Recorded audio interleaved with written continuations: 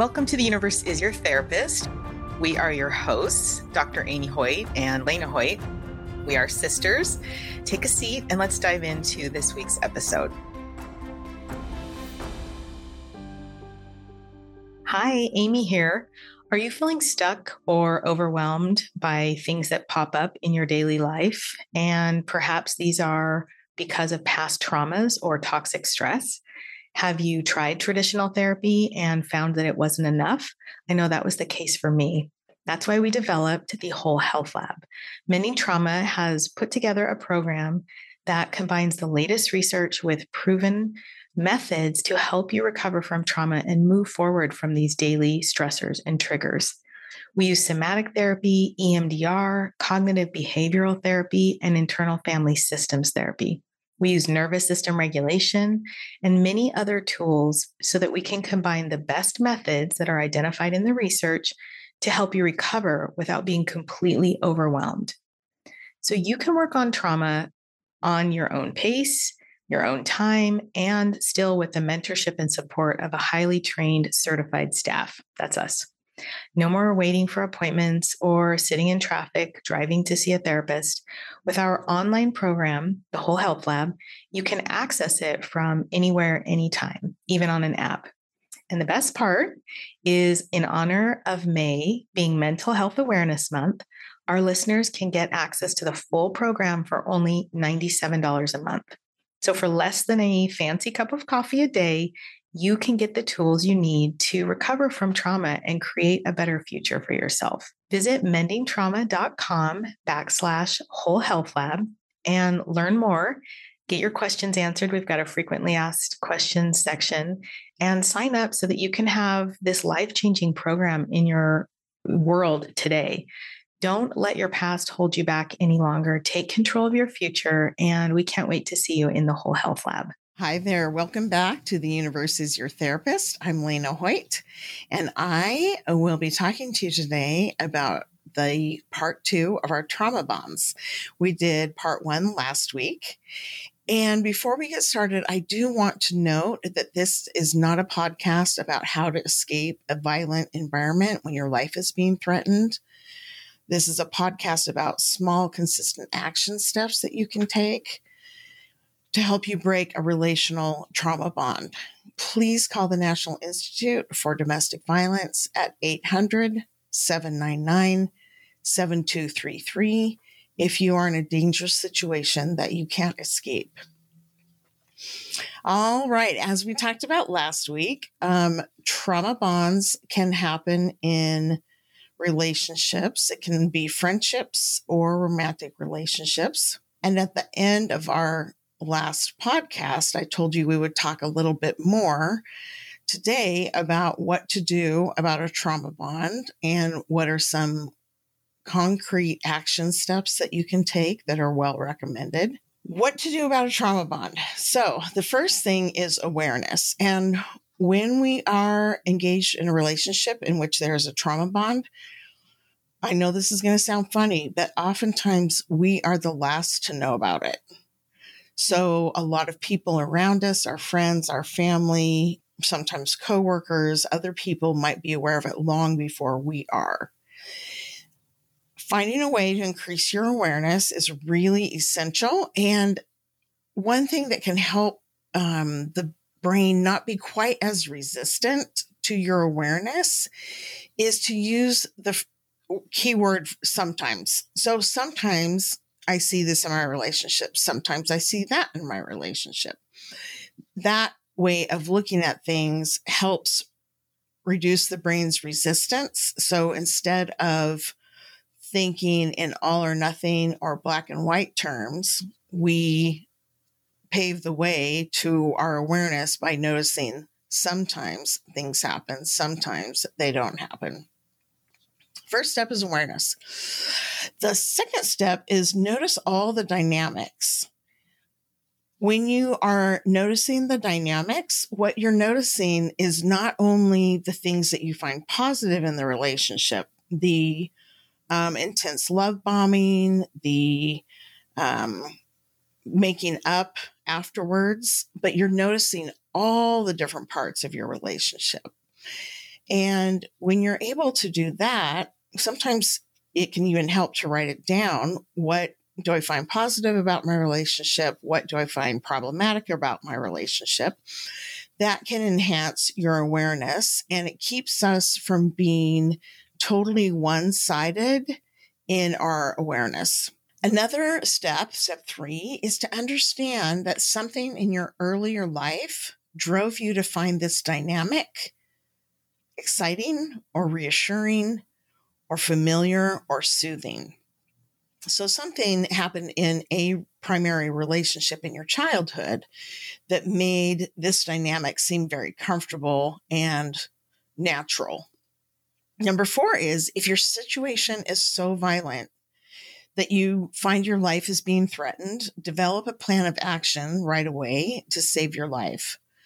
Develop a plan for where you can go, who you can go to, and if possible, set aside some funds.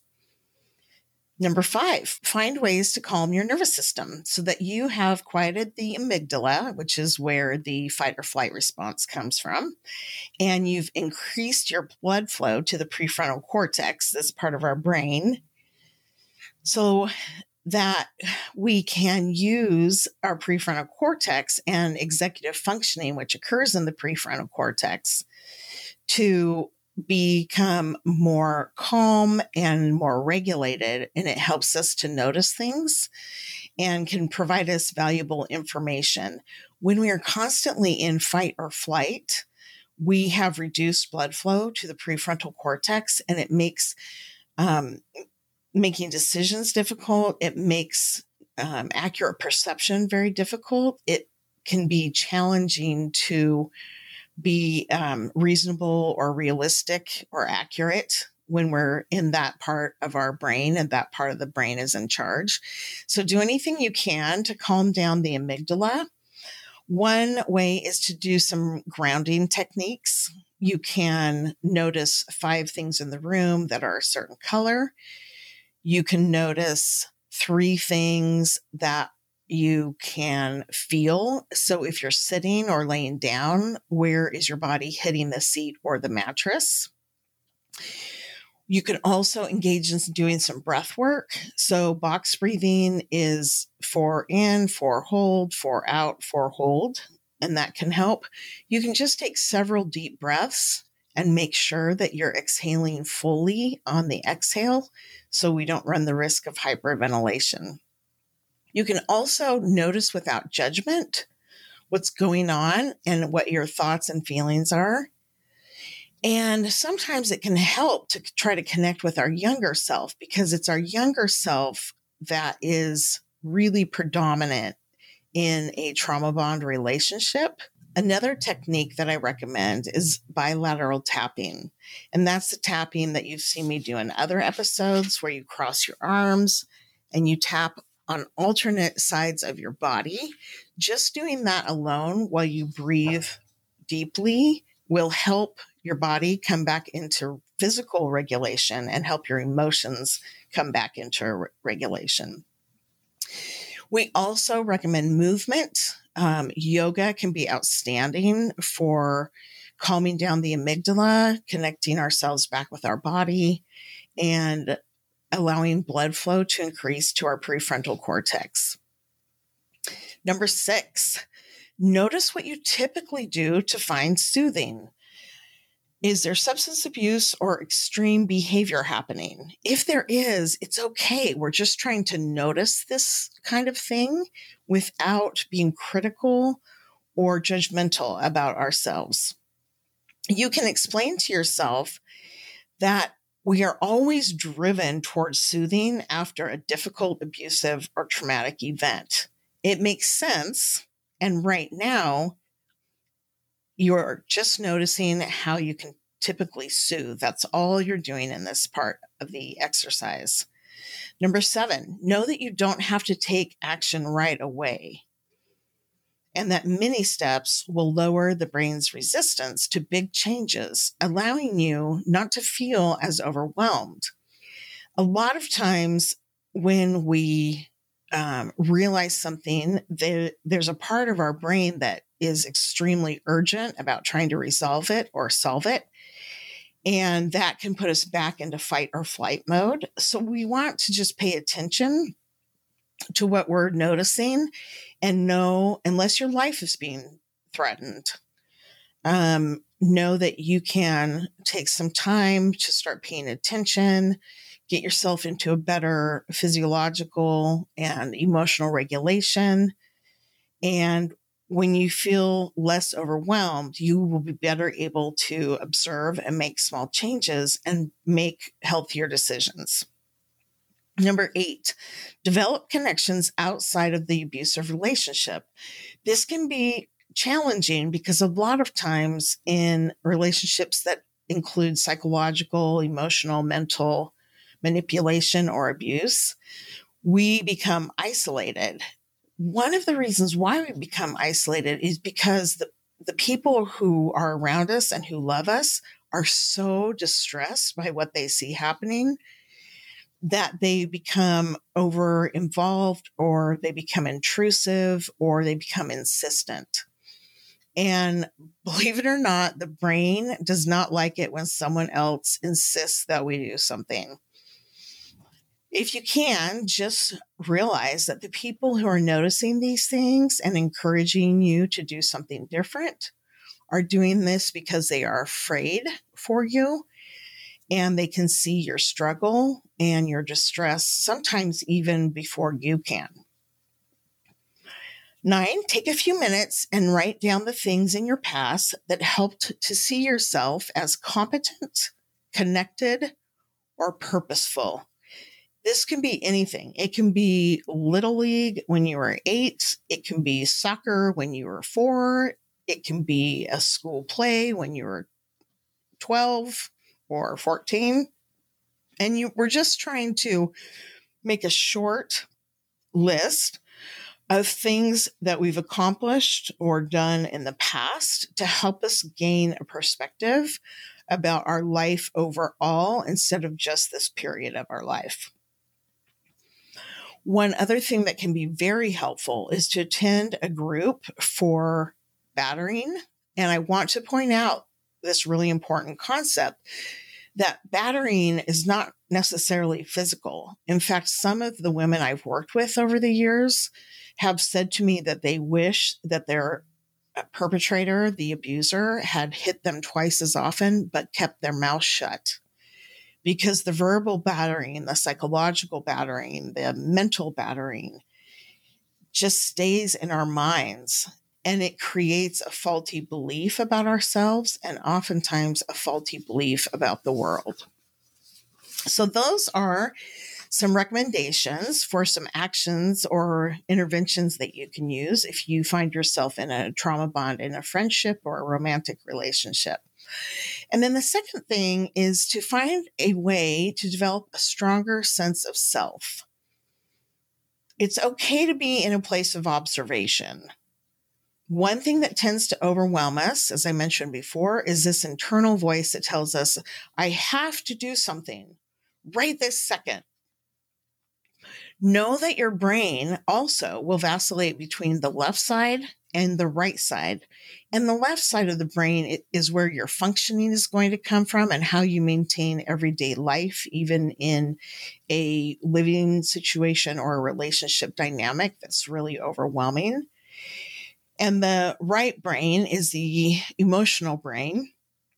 And so it's not unusual at all to be in this place of vacillation where you can have an accomplishment at work or in a volunteer position or in friendship and think, oh my gosh, I'm doing okay at this.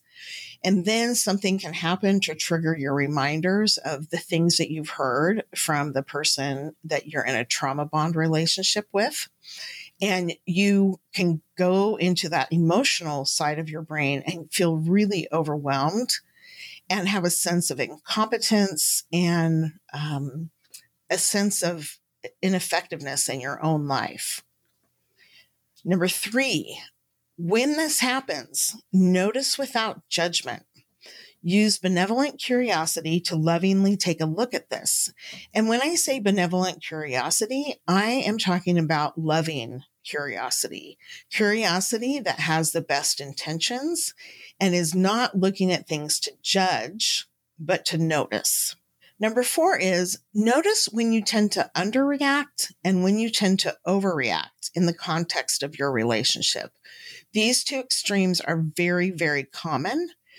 Underreaction is designed to be protective because it is a way to avoid conflict or to get out of a conflict.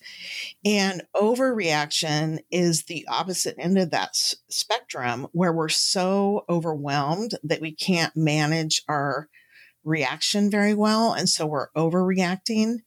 Both of these things are normal. And it's really important that you realize that. One other idea, number 5, is to write down in what way the intensity of the relationship creates a sense of emotional intimacy in your brain. When we're in a trauma bond, there's an intensity and there is a misconception or a inaccurate belief that the intensity means that we're very, very emotionally close to somebody. And in actual fact, in order to be very close to somebody, you have to be in your prefrontal cortex more often than your fight or flight. And there has to be in the relationship a reciprocity of both people and their emotions and their thoughts being acknowledged and important, instead of one person who constantly is bringing attention to their thoughts and emotions and blaming you for how they feel. Number 7, notice emotions and body sensations as information. Just notice it as information. There are no good or bad or positive or negative emotions. Emotions are energy. And when you are able to notice what's happening in your body and what your emotions are doing, if you can just observe and be in your observer's mind, you have a chance to gather information.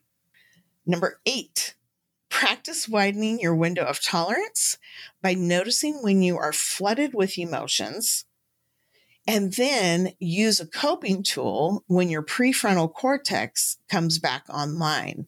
One thing that I see a lot in my coaching and therapy practices is that people in the moment of great overwhelm actually cannot remember the tool that they've decided that they're going to use. This is normal. It's typical. It's actually a biological way that the body prepares to flee or to fight. And so I encourage people, once you're back into a little bit more calm state and you can think to yourself, oh, I forgot to use that tool. Use the tool right then. Don't beat yourself up that you couldn't access it in the moment. When the blood flow is reduced to your prefrontal cortex, you don't have the same kind of access to that part of the brain that holds our wisdom, our reason, our logic, and that kind of thing. The 9th idea in finding a way to develop a stronger sense of self is to find and notice and acknowledge any wins, gains, forward movement, etc. The brain is 40 times more likely to notice what we perceive as negative than it is to notice neutral or positive. Because the brain is so terrible at this, I have a little formula that I explain to my clients that can be helpful. The first thing I say is identify the behavior that you want to increase or decrease. So let's say I want to decrease eating ice cream. You're going to hear a lot about me and ice cream in this podcast. So I want to decrease my consumption of ice cream. And that's number 1. Number 2, I'm going to pay attention to the frequency that I consume ice cream. Has it reduced even by 1 day or even by 1 spoonful?